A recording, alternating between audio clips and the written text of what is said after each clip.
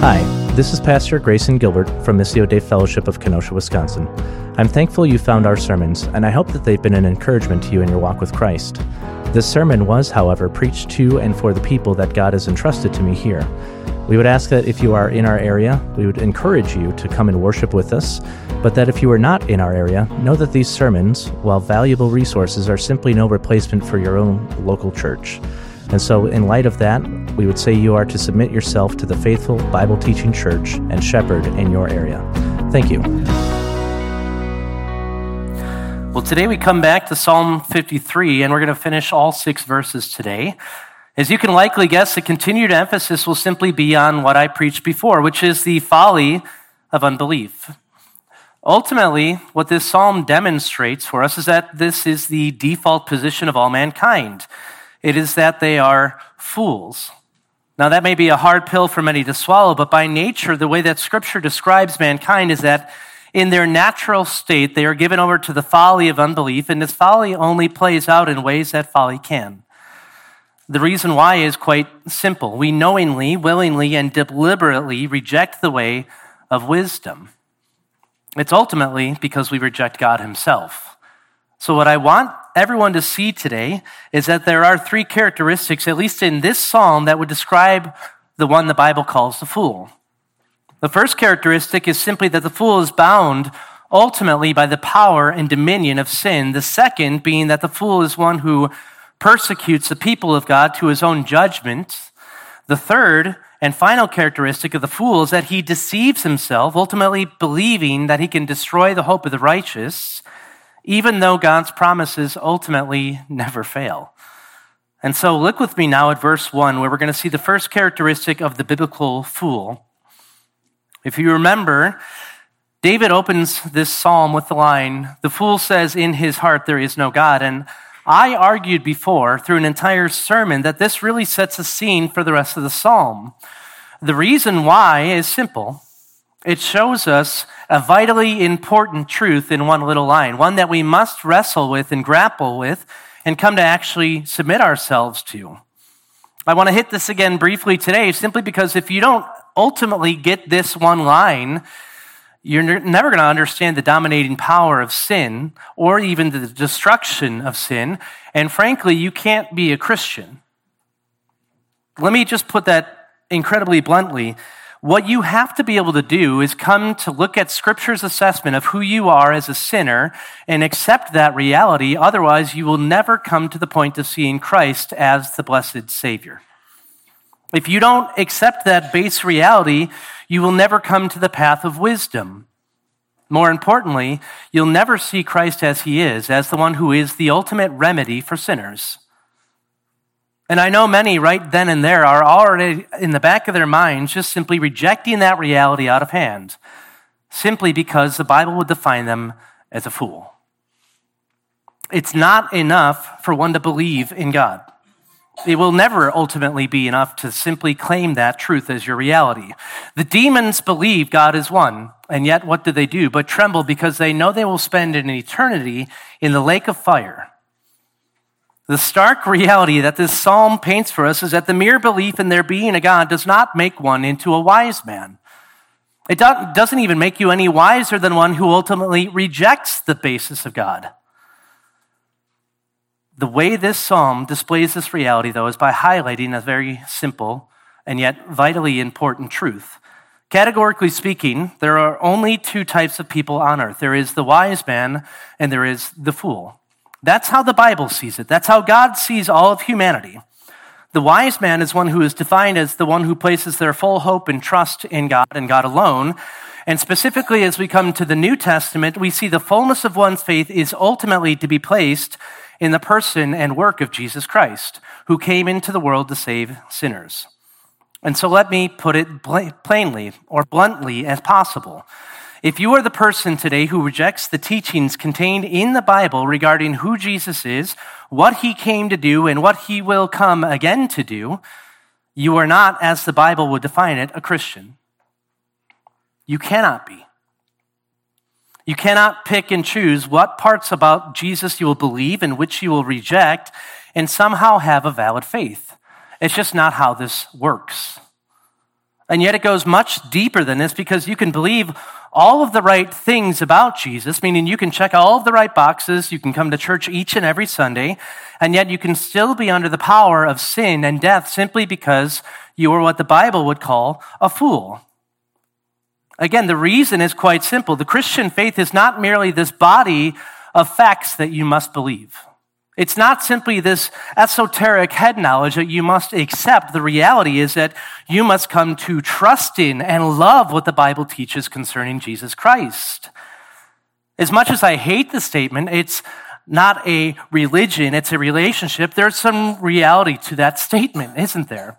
It's both. It's not one or the other, but the reality is you can't have all the trappings of a Christian religion and yet not have a personal relationship with Jesus Christ. If that describes you, if you are the one described as the one who believes there is this religion that you can have without understanding and worshiping Jesus, biblically, the scriptures would deny that as a valid faith as well.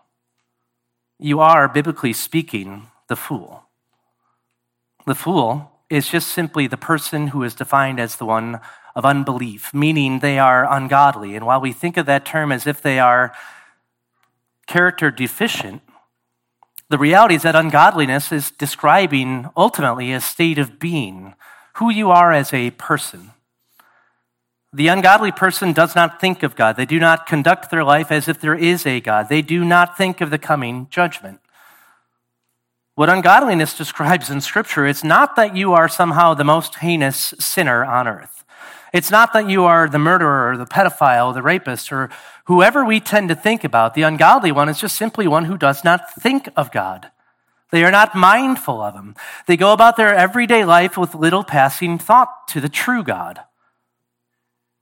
The reality is that it's an altogether different thing when we stop and we consider, how have we embraced a form of ungodliness rather than we always looking out at somebody else, if that makes sense. Now, perhaps it is most often found in the compartmentalization of your life, meaning that you have various parts of your life which you have not yet submitted to the lordship of Jesus Christ. What I mean by that is actually that there are just parts of your life that have not been affected by what you believe. Now, think of it like this. You come to the church, you serve each and every week, you faithfully read your Bible, you witness to the lost, you do all these different things that we would say are great things to do as a Christian, and yet you have this cankerous sin in the background that you are not yet willing to depart yourself from. That is what the Bible would call the religious hypocrite. God knows what's on our hearts. God knows the basis of what it is that we actually love and treasure and trust in. We have all sorts of different sins that we will give up time and again, and yet the reality is there are those sins that we coddle and we love and we stroke affectionately and say, no, I will not get rid of that one, not yet. When it is on my terms and on my time, I'll repent of it. That's what the Bible would simply call the hypocrite, the willful hypocrite. This is what David is even focusing on here in this psalm, where he's talking about the one who is the practical atheist. This is all that ungodliness is in a nutshell. It's a presumptuous notion that you have more time, you can be more faithful later, that God overlooks your personal private sins with a mere shrug of indifference. But what is to say that if you regularly treat the commands of God as if they are merely trite suggestions, that you are not the ungodly one? You are not, as the Bible would define it, the fool. The ungodly person, or rather the fool, is the one, again, who just lives life according to the desires of their heart. That's it. It's so simple, isn't it? It doesn't have to be this massive list of sins that we are chasing after. It is merely the one who does what their heart desires at all times. That heart, as the Bible would have it, is desperately sick, deceived, and full of wickedness, and it can only produce what it loves. The reason for this from Scripture, again, is clear, and I talked about this in the last sermon, but the heart is the wellspring from which everything else flows, meaning it is the one place that will produce everything that you do. Everything that you love, everything that you are flows from the heart. And a dead heart can only produce deeds worthy of death. It can only showcase loves of death. It can never, and hear me on this, it can never love Jesus Christ or even love the way of wisdom. It's all designed to simply say that a dead heart cannot delight in righteousness. A dead heart will only ever delight in death. And yet we don't think like that, do we? Really think on that statement for a moment. A dead heart can only delight in the way of death. It's not merely that the deadened heart and mind simply rejects the way of wisdom and rejects the way of life. The deadened heart and mind love the very things that know will bring them to hell. That's how the Bible describes sin. Do you see how desperate that really is? I mean, really, do you see that there's literally nothing that can be done to change the dead heart of the person that you love apart from a supernatural work? You're dealing with dead affections and dead loves at the deepest level of who that person is. And unless there's some new supernatural work through the Spirit of God, nothing can be done. The dead heart will only ever continue to love the way of death. That is the bleak reality of how the Bible describes the natural human condition. There are only two things the dead heart loves: sin and their father, Satan. Because the fool has these two chief loves of their sin and Satan, ultimately, everything else flows from that reality. What I mean by that is simple, that their entire way is bent on destruction. It is bent on the way of sin. It is bent on the way of their father, Satan. The way of the fool, he says, if you look down, we're going to continue now through the rest of the psalm because I want to define this reality for you, is that it's just bent on abominable deeds of injustice, which is what the remainder of verse 1 tells us. To put that even more clearly, all he's saying is that the deadened heart ultimately will produce perversion of every sort, but it's not content to just stop there. Right? It's not content to just let it be by its own or be for that own person. I want you to see David just piles on the terms throughout the rest of this psalm and the rest of this section in particular, but what he's doing is just building a case. And all that he's showing is that humanity at its rawest, purest form is rotten at the core. That's how God sees the world. Now notice what he goes on to say in verse 1 here. And David says, they are corrupt. Again, speaking of mankind, they are corrupt and have committed abominable injustice. There is no one who does good. When he speaks of this corruption and this abominable injustice, as he puts it here, he has a specific reference not just to that person, but ultimately to their iniquity or to their sin. If you were to translate this in a woodenly literal way, it might be read something like this: they corrupt and make abominable their iniquity, or they corrupt and make abominable their sin. What David shows us is really incredible when you just stop to think about it, because it's much the same thing that the Apostle Paul speaks of in Romans 1. He describes mankind as inventors of evil. Right? It's not that they are content to just do evil, but that they invent new forms of evil continually. Right? They are not content to be corrupt in their nature as human beings. They have to corrupt even their corruption. That's what he's describing here. The fool's wickedness is so severe, he even corrupts evil itself. Again, think of the reality of what's being said here. There's two different words he's using to describe how good they are at doing this, but the first is corrupt, and it's the same word that's used in Genesis 6 to speak of the whole human race in Noah's day, right? You just got done with this in your Bible reading, but he says every intent of the thoughts of the heart was only evil continually. That's how God saw mankind at the time of the flood. That's the greatest possible description of the human heart there is in its natural form. That's what the Bible just says is at our good, gooey center, if you will. Every intent of the thoughts of man. So before you even have a thought, every intent of it, we're speaking about the intent of your thoughts, is only evil continually. That's how corrupt the heart is. That's how corrupt it still is. Again, we think of this only in time or the time of the flood, but the reality is the flood didn't solve that issue. The flood couldn't solve that issue. All the flood could do was wipe out a large group of people and kill every last man, woman, and child except for Noah and his family simply because he covenanted with them. It was not designed to solve the human heart. It was an act of judgment.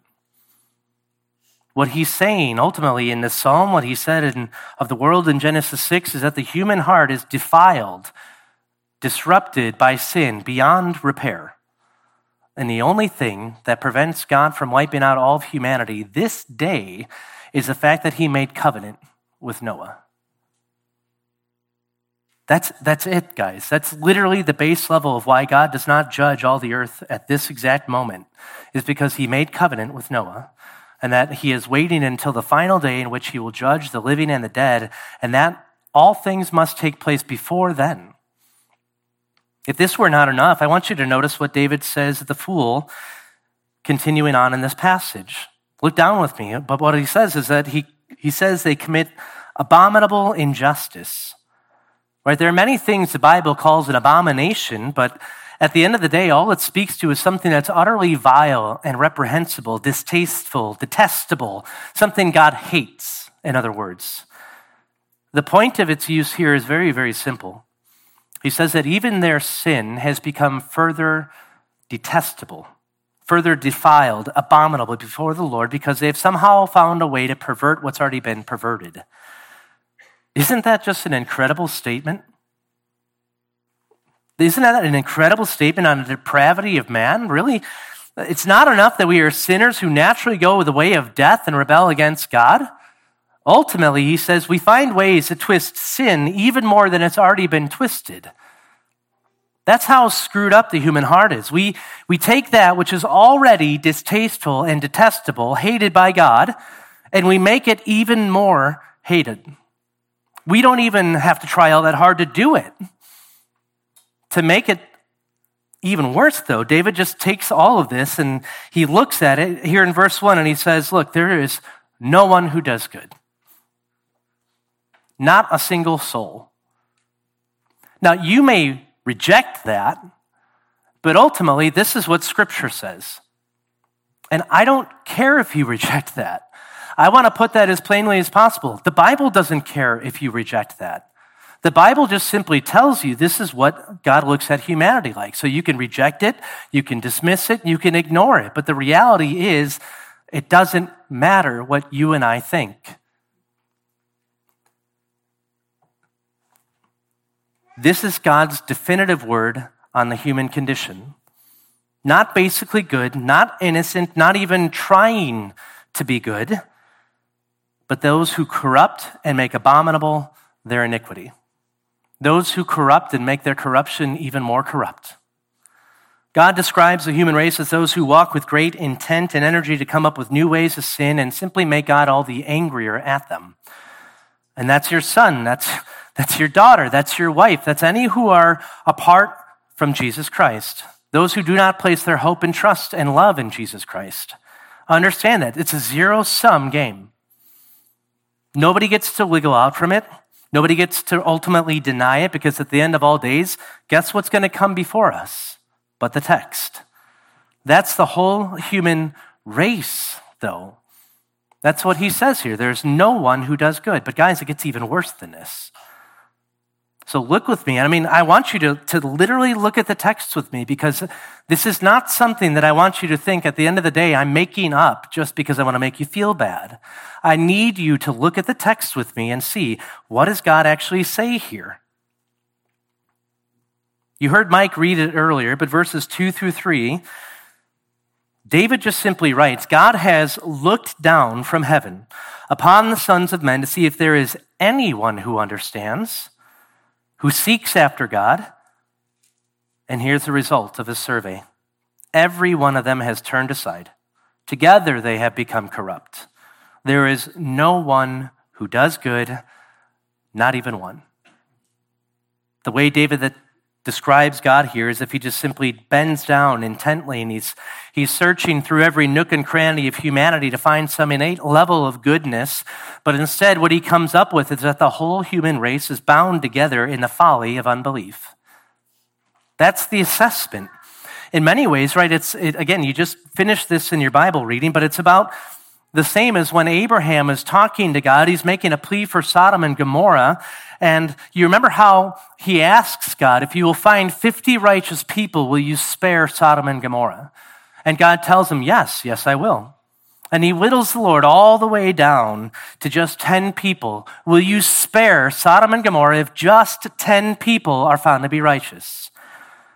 But there's not even 10 people, are there? That's an incredible statement, isn't that? That's saying something. Well, here, the situation's even worse, guys. The survey that God takes is on humanity as a whole. Not just one city, not just one region. It's not Vegas or Sin City, if you will. He looks at all the earth and he says, here's my conclusion. Not even one. The Lord is bent over creation and looked upon all mankind intently to see if anyone understands, if anyone seeks after God. And he concludes, not a single soul in all of creation. This examination is not just a mere statement, by the way. It's God's judgment. It's a pronouncement of judgment. That we tend to see God's judgment as merely the time where he pours out wrath and destroys a town or people by fire and brimstone, but the mere proclamation that there is not even one who is righteous in their own natural condition, that's judgment. The fire, the brimstone, everything else, the agony, the screaming, the bloody mess, that's the fruit of judgment.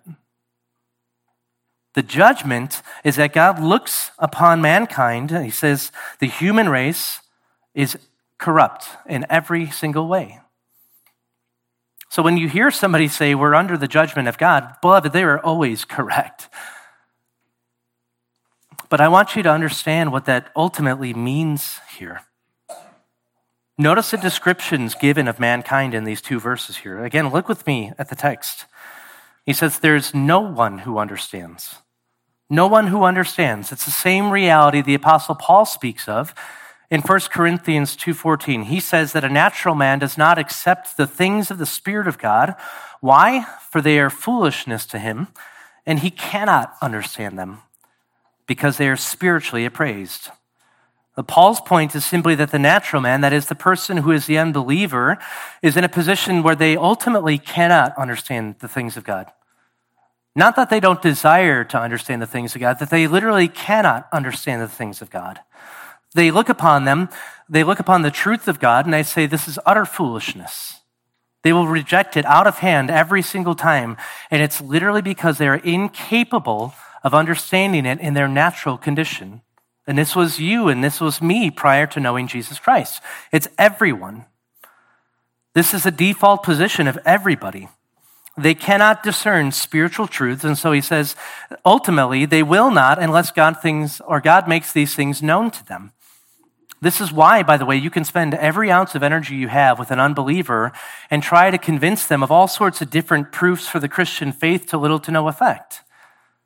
It's not because you're terrible at arguing. I mean, maybe you are, but it doesn't really matter at the end of the day because the reality is that the deadened heart and mind literally will reject the things of God out of hand because they do not understand God. You can argue things like creationism, abortion, homosexuality, gender roles, whatever you want to take up and argue, but at the end of the day, it will bring them no closer to understanding the God of this universe unless the Spirit of God will work in conjunction with God's word to bring them to understand the truth. But even if they get that, they're still no closer to heaven because they have not yet heard the gospel. Beloved, we need to get that they will never understand the things about God, for one, unless the word of God is taught to them or preached to them, but for two, that the Spirit will actually take the word of God and apply that in a way that they can understand it. It has to happen through the work of the Spirit. And the reason for it all is simply, as the text says here, there's this judgment of God already resting upon them that none understand. Secondly, he says there is no one who seeks after God. And this really comes off the same reality of what I just spoke to. People may desire the blessings of God. They might want to avoid hell and go to heaven, but ultimately there is no one who seeks after God for himself.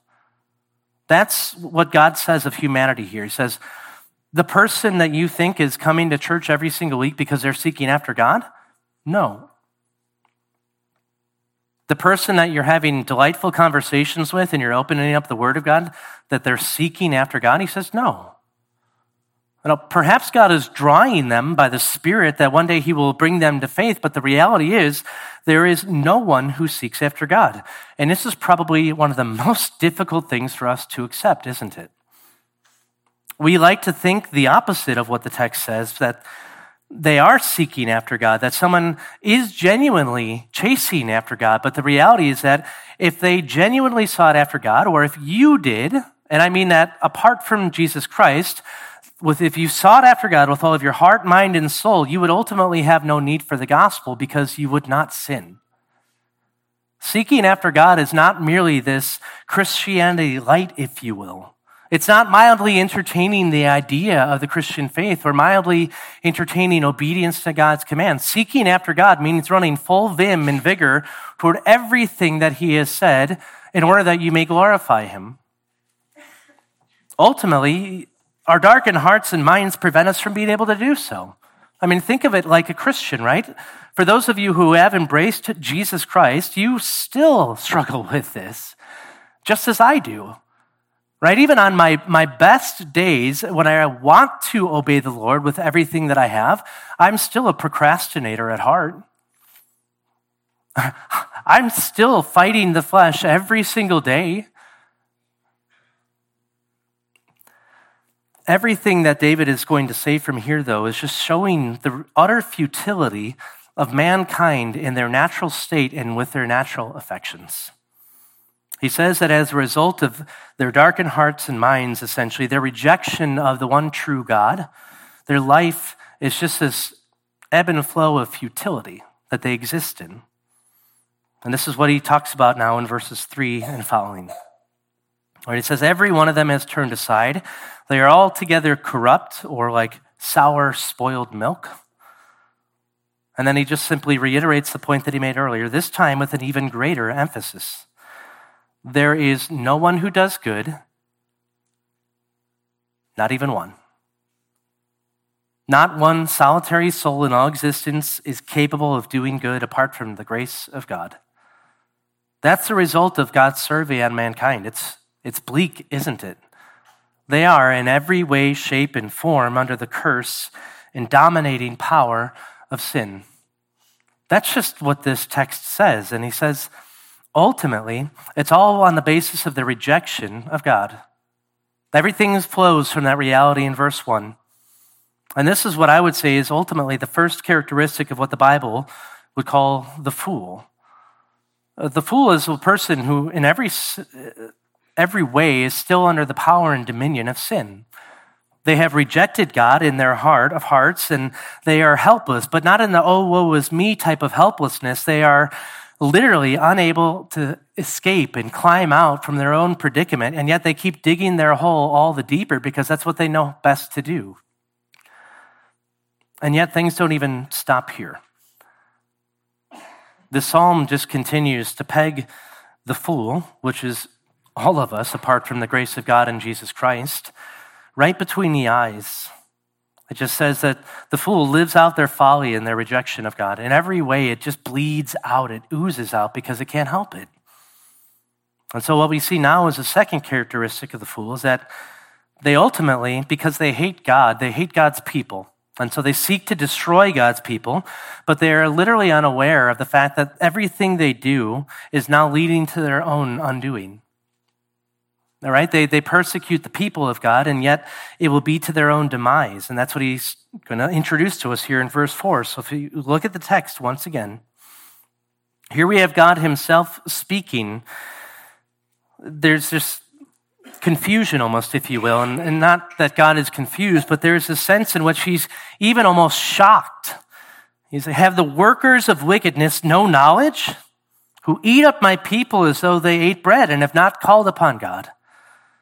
And the wording of this verse shows that there's just, for one, this utter casualness and callousness with which the wicked just showcase their lack of knowledge. But ultimately, he's going to demonstrate that this lack of knowledge plays out in two very important ways. The first is that they devour the people of God, right? He says that they devour them as if they are merely eating pieces of bread. And there's a sort of indifference to it, this casual indifference to the slaughter of God's children, like it's just another part of their daily routine. And if you think through the history of just the church, there are countless stories of persecution throughout the history of the church that show that there's this flippant hatred of God's people all throughout the ages, right? And it's ultimately derived from the fact that they hate the God that is. Right? There's a story of a former Soviet secret police officer named Sergei. Now, Sergei is a man who is going around and breaking up prayer meetings during the Soviet Union's reign, and he recounts the story of how he persecuted a woman named Natasha. And he describes her treatment not once, but twice during two separate raids on prayer meetings.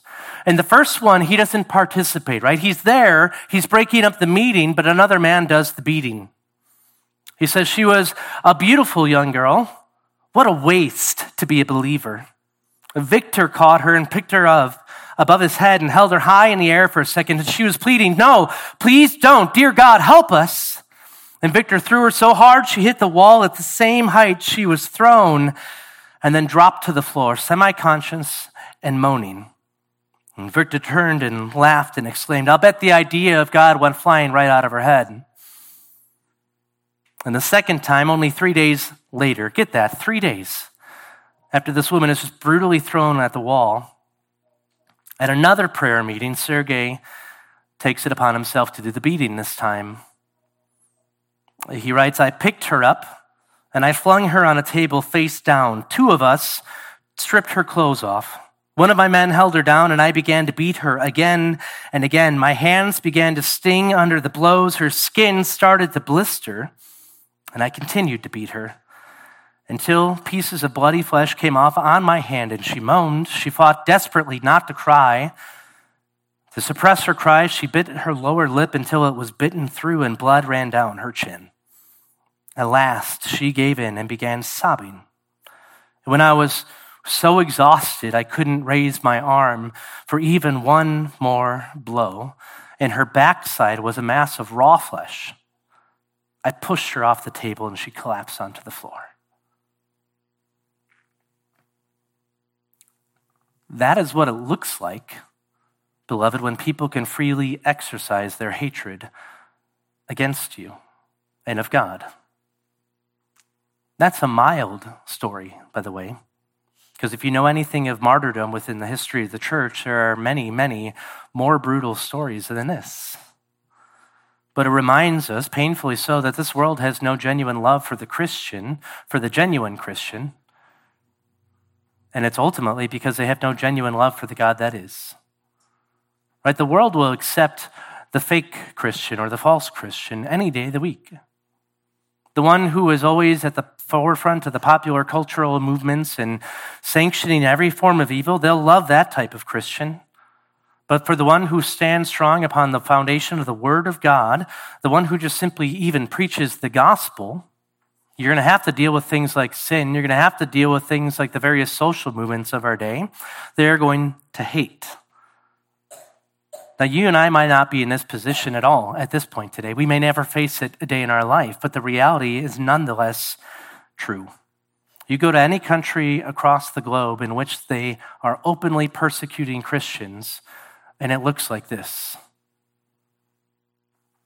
If it was open season in our country tonight, let's say laws were passed tonight, what do you think would happen tomorrow? I mean that. What do you think would actually happen tomorrow? They cannot attack the God that is himself. And so what do but go for the very next best thing they know? This has been the case ever since the very beginning. But they never think of how foolish it is, beloved. They never think of how foolish it is, because if they knew who God was, they knew such deeds would bring they would know such deeds bring his wrath, but they would also know that he will forgive even such people as this. That's the incredible thing about God's mercy, ultimately. And this is how he just shows their folly plays out in a different way, right? The first way is they devour the faithful like pieces of bread. And then the second, he said, they don't cry out to him. Now get that in your minds, because we immediately see the first one, and we're like, oh, they don't see judgments coming. But no, he says they don't even cry out to this God they despise. They don't even cry out to this God whom his children they kill as if they are nothing. They don't call out to this God because they refuse to see that there is a need for God, but especially for salvation. I'll put it bluntly a different way. Why cry out to the God that you believe does not exist? Why cry out to the God you deny in your folly? All he's showing here is that this mark of unbelief plays out in a life of prayerlessness. It's not only just this casual indifference and hatred toward the very people of God, it's that you have an indifference towards the God of this universe as well, right? They're tied intimately one to one another. The one who does not pray to God does not see their need for his help, for one. I mean, that's very, very clear. But they also don't see their need for forgiveness, so they never cry out to God for it.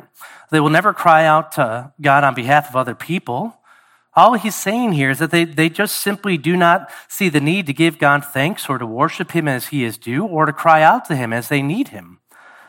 All it is, in a nutshell, is just the same lack of faith playing out in various different ways. It's being shown for what it is. But this is ultimately why you will also hear so many people mock prayer on a day of tragedy. At the heart of it, though, it just reflects a lack of desire to commune with the God that is. Right? They, in the beginning, are fools because they have rejected God in their heart. And so the reality of their heart is playing out in all these different ways, one of which is to be under the power and dominion of sin. The next is to devour God's people as if they're pieces of bread. And this other one is just simply that they just don't even care. They don't care about the God of the universe. They have no desire to have direct fellowship with him. They reject it. But the reality is it's not even done here. They do all of this without a fear of judgment.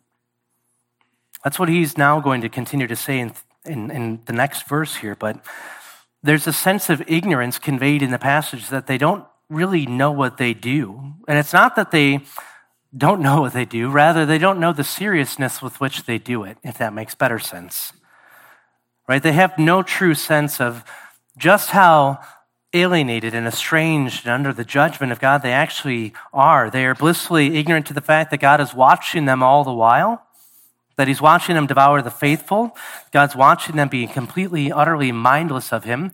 That God has watched them in their heart of hearts reject him time and time and time again. And he says, ultimately, they just simply don't call on this one that can save them. They pretend as if that day will never come, but judgment indeed shall come. And this is what verse 5 tells us. This is why it's ultimately folly. He says they were there. They were in great fear where no fear had been. Why? For God had scattered the bones of him who encamped against you. That's God's people. You put them to shame because God had rejected them.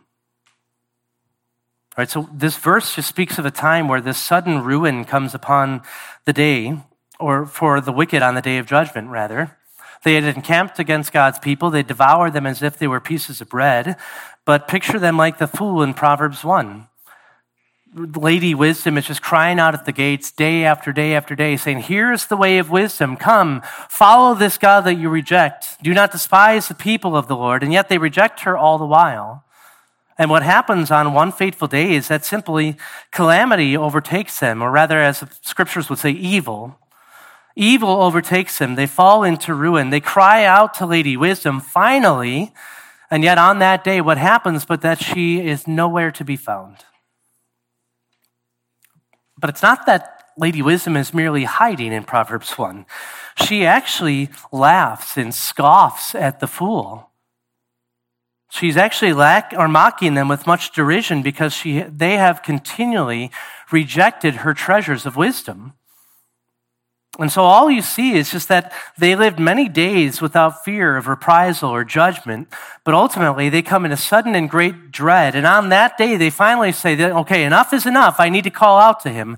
I need to come back to wisdom. I need to escape judgment, but they can't. That's how sudden and severe all of it is. Right? They're lulled by a sense of false peace and security and a false hope. And he says, on that day, none of that will deliver them. Each and every day, they keep going about their lives, hearing wisdom call out. Maybe it's through their parents. Maybe it's through others who are trying to just simply say, look, this is the reality of what God says, and yet they reject it. And he says, on that day, judgment comes. You will no longer be able to hear that voice. It's just cut off. Notice the reason why all of this takes place, though, at least according to Psalm 53. He says, God has rejected them. That's the basis of it. God has rejected them. It's not that they rejected God and that's somehow that they had power over the God of this universe. No. God says, you want it your way, fine. I utterly reject you. I'm now going to hand you over to your folly.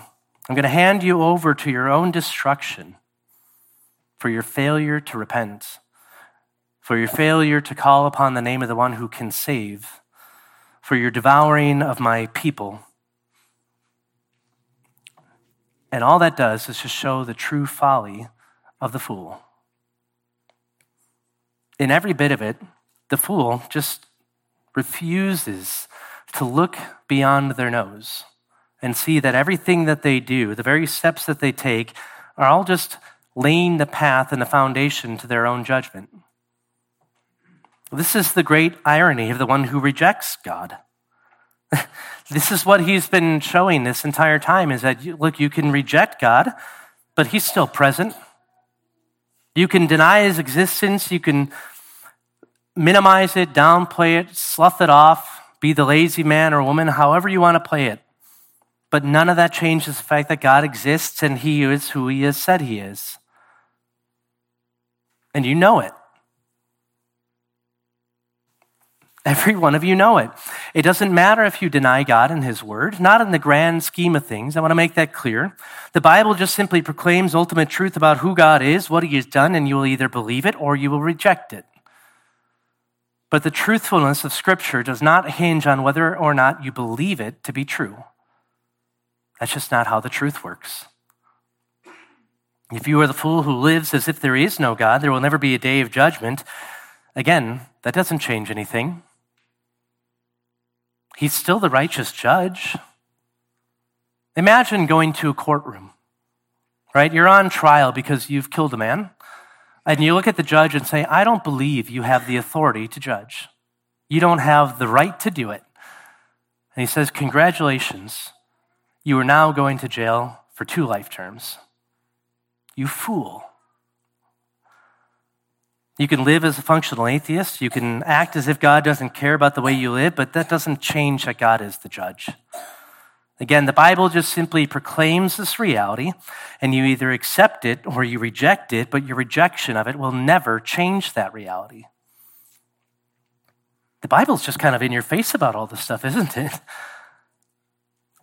And then even through here, we see that if you're the fool who refuses to cry out to God because you think you can do it on your own time, it basically just says there's a day coming where it's too late. There's a day that comes where you're gonna cry out to God, and yet you'll find that he just simply rejects you out of hand because the time has already been decided. Countless men and women all throughout history have delayed repentance, presuming that God is always patient, that God is always loving towards them, God is always kind, that every single day they live is just another day in which they can do whatever they want, because at the end of their days, when they die, then they'll give over their lives. None of us know the day or the hour, though, do we? Is it not the height of arrogance to just assume that you always have more time? For all you know, you will leave here today and come face to face with your Maker, and what will you say? Truthfully, what will you say? If this is you, if you're the fool who has rejected God time and time again, and you have simply said, well, I thought I had more time. You had all the time in the world. If you're the fool who devours the faithful in your hatred of God, maybe you can't openly kill them or show hostility, but you will mock them. Do you understand that there's literally nothing that you're accomplishing? You're not robbing them of any real joy. You're not taking their heavenly inheritance from them. You're not stopping the work of Jesus Christ in building his church. You can't.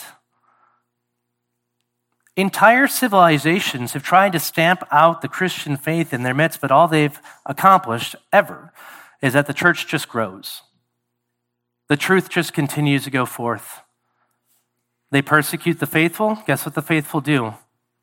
They either die and glorify God in the midst of their death, or they go to another country and they bring the gospel with them.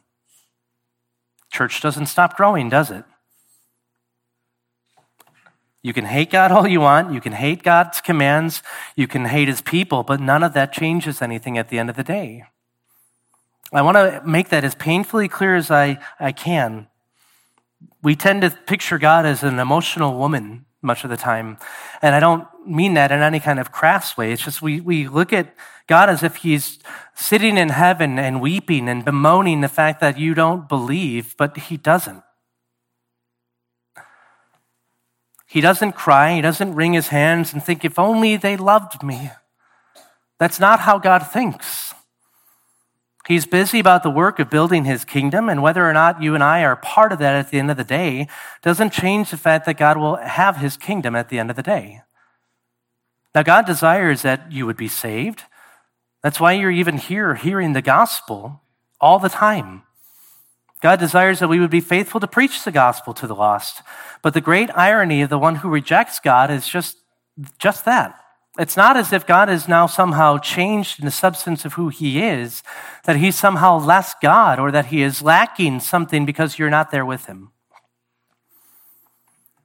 At the end of the day, all it testifies to is that though many are always seeking to overcome God in various different ways, they will always fail, and God will not. God will always remain self-sufficient. God will always remain the true embodiment of justice and love and mercy and everything else in between, regardless of whether or not you and I accept the reality about who God is. God has promised a day of judgment. Whether you ignore it, reject it, or dismiss it, the day is coming. None of that changes. God keeps on raising up new believers no matter how many times people try to kill them. But he also promises to judge with perfect righteousness, any who persecute the faithful.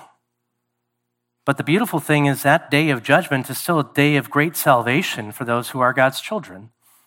And that's the crazy reality that we often just simply don't see. And that bleeds into the final proposition I'm going to make today about the fool who rejects God, is that they ultimately cannot destroy the hope of the righteous. Right? God's promises will always prevail. The righteous will never ultimately lose hope in the midst of whatever you may throw at them, because they can't. That hope doesn't fade. That hope doesn't go away. Look with me now at verse 6, and this just comes off of the cuffs of what David just said about the characteristics of the fool so far. Right? First, he said that it's not merely that the fool is bound under the power and dominion of sin. It's not merely that they persecute the faithful to their own judgment. He says the final reality is that I still have hope. I still have hope in my one true God. Verse 6, he writes, "Oh, that the salvation of Israel would come out of Zion. When God restores his captive people, let Jacob rejoice, let Israel be glad." Now, all throughout this psalm, he has taken deliberate pains to describe the reality of this one the Bible would call a fool, the one who rejects God in his own heart. And he says part of that was that they would be persecuted, right? The true believer would be persecuted. From this last line of the psalm, there's this tension that just simply sits there, isn't there? He sees there's a day coming where he knows the unrepentant fool will be brought to justice, that the righteous will be redeemed, but ultimately he's crying out for it, and so that day's not yet come. He cries out to the God that he knows can do it, though, and he says, finally and fully, will you just simply deliver us that we may rejoice? Ultimately, what David has in mind here is far more than just simple deliverance from their immediate oppressors, meaning he's not looking just at the people that are causing him a hard time now. What he's doing is he's looking towards this day when all of Israel, when all of God's people will be free from those great enemies, even of sin, Satan, and death. He's looking towards the day when God will vanquish every last enemy under the sun. And so what he has is just this burning hope that cannot be extinguished. Though the unrighteous and wicked may persecute, he says, you know what? I know that there's a day coming. Lord, would you bring that day forth? You can imagine throughout the history of God's people how this psalm, especially these last lines, would just give them that same burning hope and comfort. I think of as the kingdom is being divided under Jeroboam, right? You have wicked kings taking the place of righteous kings. You have wicked false prophets and priests and everybody else arising. And yet they would look upon it and see at the end of the day, the wicked are going to destruction. They can reject God's ways all they desire, and yet they cannot take the hope from us that one day true prophet, priest, and king will come. Think of it in light of even the exile, right? These people are being sent to Assyria and Babylon. They've destroyed Jerusalem and the temple. And yet in the midst of those evil and dark days, they can look at it and say, God one day will lead us out of exile. And yet there will be an even greater day to come in which we will be truly delivered. We will have the Messiah at our head. He will lead us into pastures where war and bondage and slavery and everything else that's part of a miserable existence under the curse of sin will be no more. Just as faithful Israelites took up this psalm, imagine the early church as they're being killed by the hand of the Romans. They could see and know, ultimately, though the Romans may kill the body, they cannot kill the soul. All of this is testifying to that same reality, that same hope that all true Christians have always had and treasured in their hearts. And this is even you and I, if we are genuinely in Christ. It's that no matter what this world may do, you cannot rob us of our inheritance. Think of how glorious that reality is. When you see this earth continuing to go into every form of perversity and every form of crookedness, you know that there's a day coming in which your Savior will return and set all things right.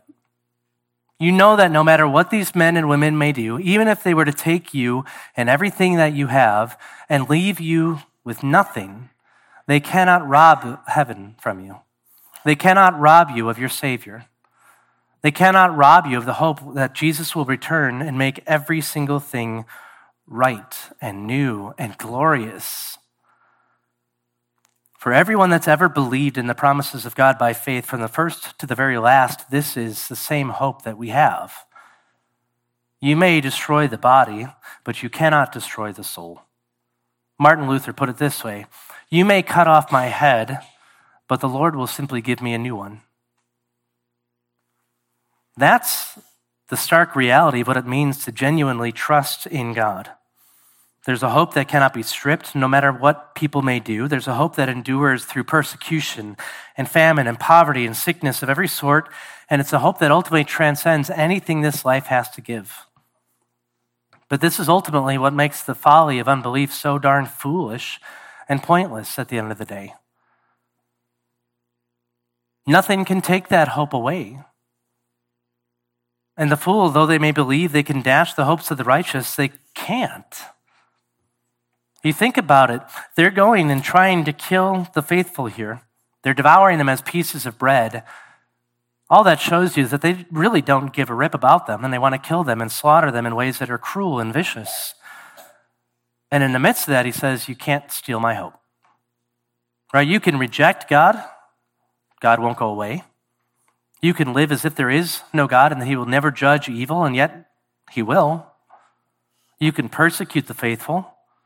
You can take everything that they have, but he's just going to usher us into the very next life safely at home. You can rage with every fiber of your being against the God you claim does not exist, but at the end of the day, that changes nothing. He basically, is showing in a roundabout way the same reality that I preached on a few weeks back when I said, you can do all of this, and at the end of the day, you're still going to bow the knee to your Savior, but you will bow the knee on your way to hell. The righteous will be unscathed no matter what. Everything in life is hurtling towards that great day, and on that day, the question will simply be, are you the wise man or the fool? And it's not as you define it or as I define it, it's ultimately as the Bible defines it. Are you the wise man or are you the fool, biblically? Have you rejected your Maker time and again, who will just simply bring you under his condemnation and wrath? Or are you the one who has trusted in the risen, glorious Jesus Christ who saves and brings life? That's the only difference in the world. That's what makes one either a wise man or a fool. If you're a wise man or a wise woman, the one who would call themselves a Christian, let me just ask you in reflection of all of this, is this not a day to give great thanks for what the Lord has done? This whole psalm described you prior to knowing Jesus Christ. You were dead in your sin. You were rebellious against your Maker in every which way you could be. You despised the people of God, and you despised the promises of God. And yet he was not content to simply leave you as you were. He took you in the midst of your deadness and your rebellion and brought you to life. And he has set new affections upon your heart and new loves within your heart, new desires, and he has put you on a path on which you are now actually delighting in those very things that you once hated. That's insane. Frankly speaking, that's insane that God would actually still care for you enough to do that. So give great thanks this day, but ask the question, and this is the same question that Matt was driving towards when he preached last. What are the things that you're spending your time doing? Does your hope in all of this inform that reality? Have you taken stock in every which way in your life to look at it and say, are these things that are glorifying to my God? Are these things that are informing my hope all the more? I'd ask, what are the ways that you're passing this on to your children? What are the things that you're investing your time and talents and energy and money and everything else into doing? Is it all built in this life, or is it all focused upon glorifying your God and leading you towards the next life? Are you moved to compassion? I mean, it's easy for us to look down our noses at all sorts of different people because they sin in various different ways than we do. But the reality is that you were pegged just as hard in this psalm as any unbelieving person in this earth. And so my question is, are you looking at that reality, seeing it for what it is, and being moved to proclaim the gospel to these lost people? If you're not, if you're just simply looking down your nose at them, beloved, you're still bound up in much folly. But it's a different kind of folly. But understand, if you're the one that would identify as the fool here, and I don't mean you self-identify because nobody wants to do that, right? But if you're the one that's pegged as the fool here, let me just ask you, what actual hope do you have? What genuine hope do you have? The way that this psalm has pegged you in every single way is that you are dead in sin. You are a slave to your sin. You do not submit to God as you ought to, but you serve your own fleshly lusts and your true master of Satan. You do not care for the people of God as you should. You do not do anything but serve your own interests. And you happily do it on the path to hell. But most importantly, you do not see that the hope of the righteous can be your hope as well. That's what I want to close out with at the very end of this psalm today, is that at the end of the day, every bit of what you spend your time rejecting time and time again can still be the hope that you have, because God is gracious and he has given you yet another day to repent. God has made a way of salvation known even for fools, in other words. And so that way of salvation is, as we have preached it many times here, it's ultimately only found by trusting by faith in the life, death, and resurrection of Jesus Christ. He lived a perfect life of obedience where you could not, right? I mean, this psalm just obliterates that reality. You cannot work your way to heaven. You cannot work your way to God's good graces. But he did not merely come to live a perfect life of obedience. He came to die on the cross on behalf of sinners, which is you and which is me. When he died, this exchange took place. He takes your sin, but he also then gives you his righteousness. And that alone is what justifies you freely before the Father. Again, it's not your works. It's not something you can do. The only thing you can bring to the table is your sin, but all you can even do with that is simply lay it at the foot of the cross and seek forgiveness. It's only through the death of Jesus Christ that you can be counted righteous, but there's this incredible thing that happens when you embrace that truth by faith.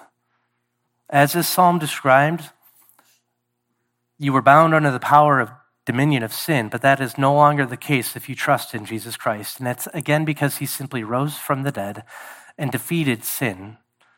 And yet he also defeated death. You have hope if you believe these things. You have hope, in other words, not only of forgiveness, but of eternal life. But more so, you have hope that even when he returns, he will bring you into his heavenly kingdom and give you a grace and mercy that you do not deserve. So today, I ask that you stop being the fool who rejects God time and again, but instead be counted as the wise man and simply repent and believe the gospel. Let's pray. Father, I thank you for this passage. I thank you that even though it is a hard word for us to swallow in many ways, as it causes us to face our own true depravity, our own true condition, that you have been incredibly merciful to give us a blessed Savior in Jesus Christ. I pray for any here that do not know Jesus, that you would indeed strike their hearts with conviction, that they may see the truthfulness of the text, that they would see the truthfulness of their own sin before you, that it has brought nothing but severe condemnation and wrath, but that ultimately you would point their gaze to Christ, that they may see him for who he truly is, that is the one who takes away the sins of the world. So I pray that as we go home this week, that we reflect upon your goodness and grace to us in Jesus, that we would be diligent to teach our children of this reality, that we would not live our lives fruitlessly, but that we would ultimately seek to submit our lives in every way, shape, and form to your scriptures, that we might present a true hope, a true love of not only Jesus Christ and his commands, but of all that you have said within your word. Pray for these people as they go home, you would bring them home safely. It is in Jesus' name we pray. Amen.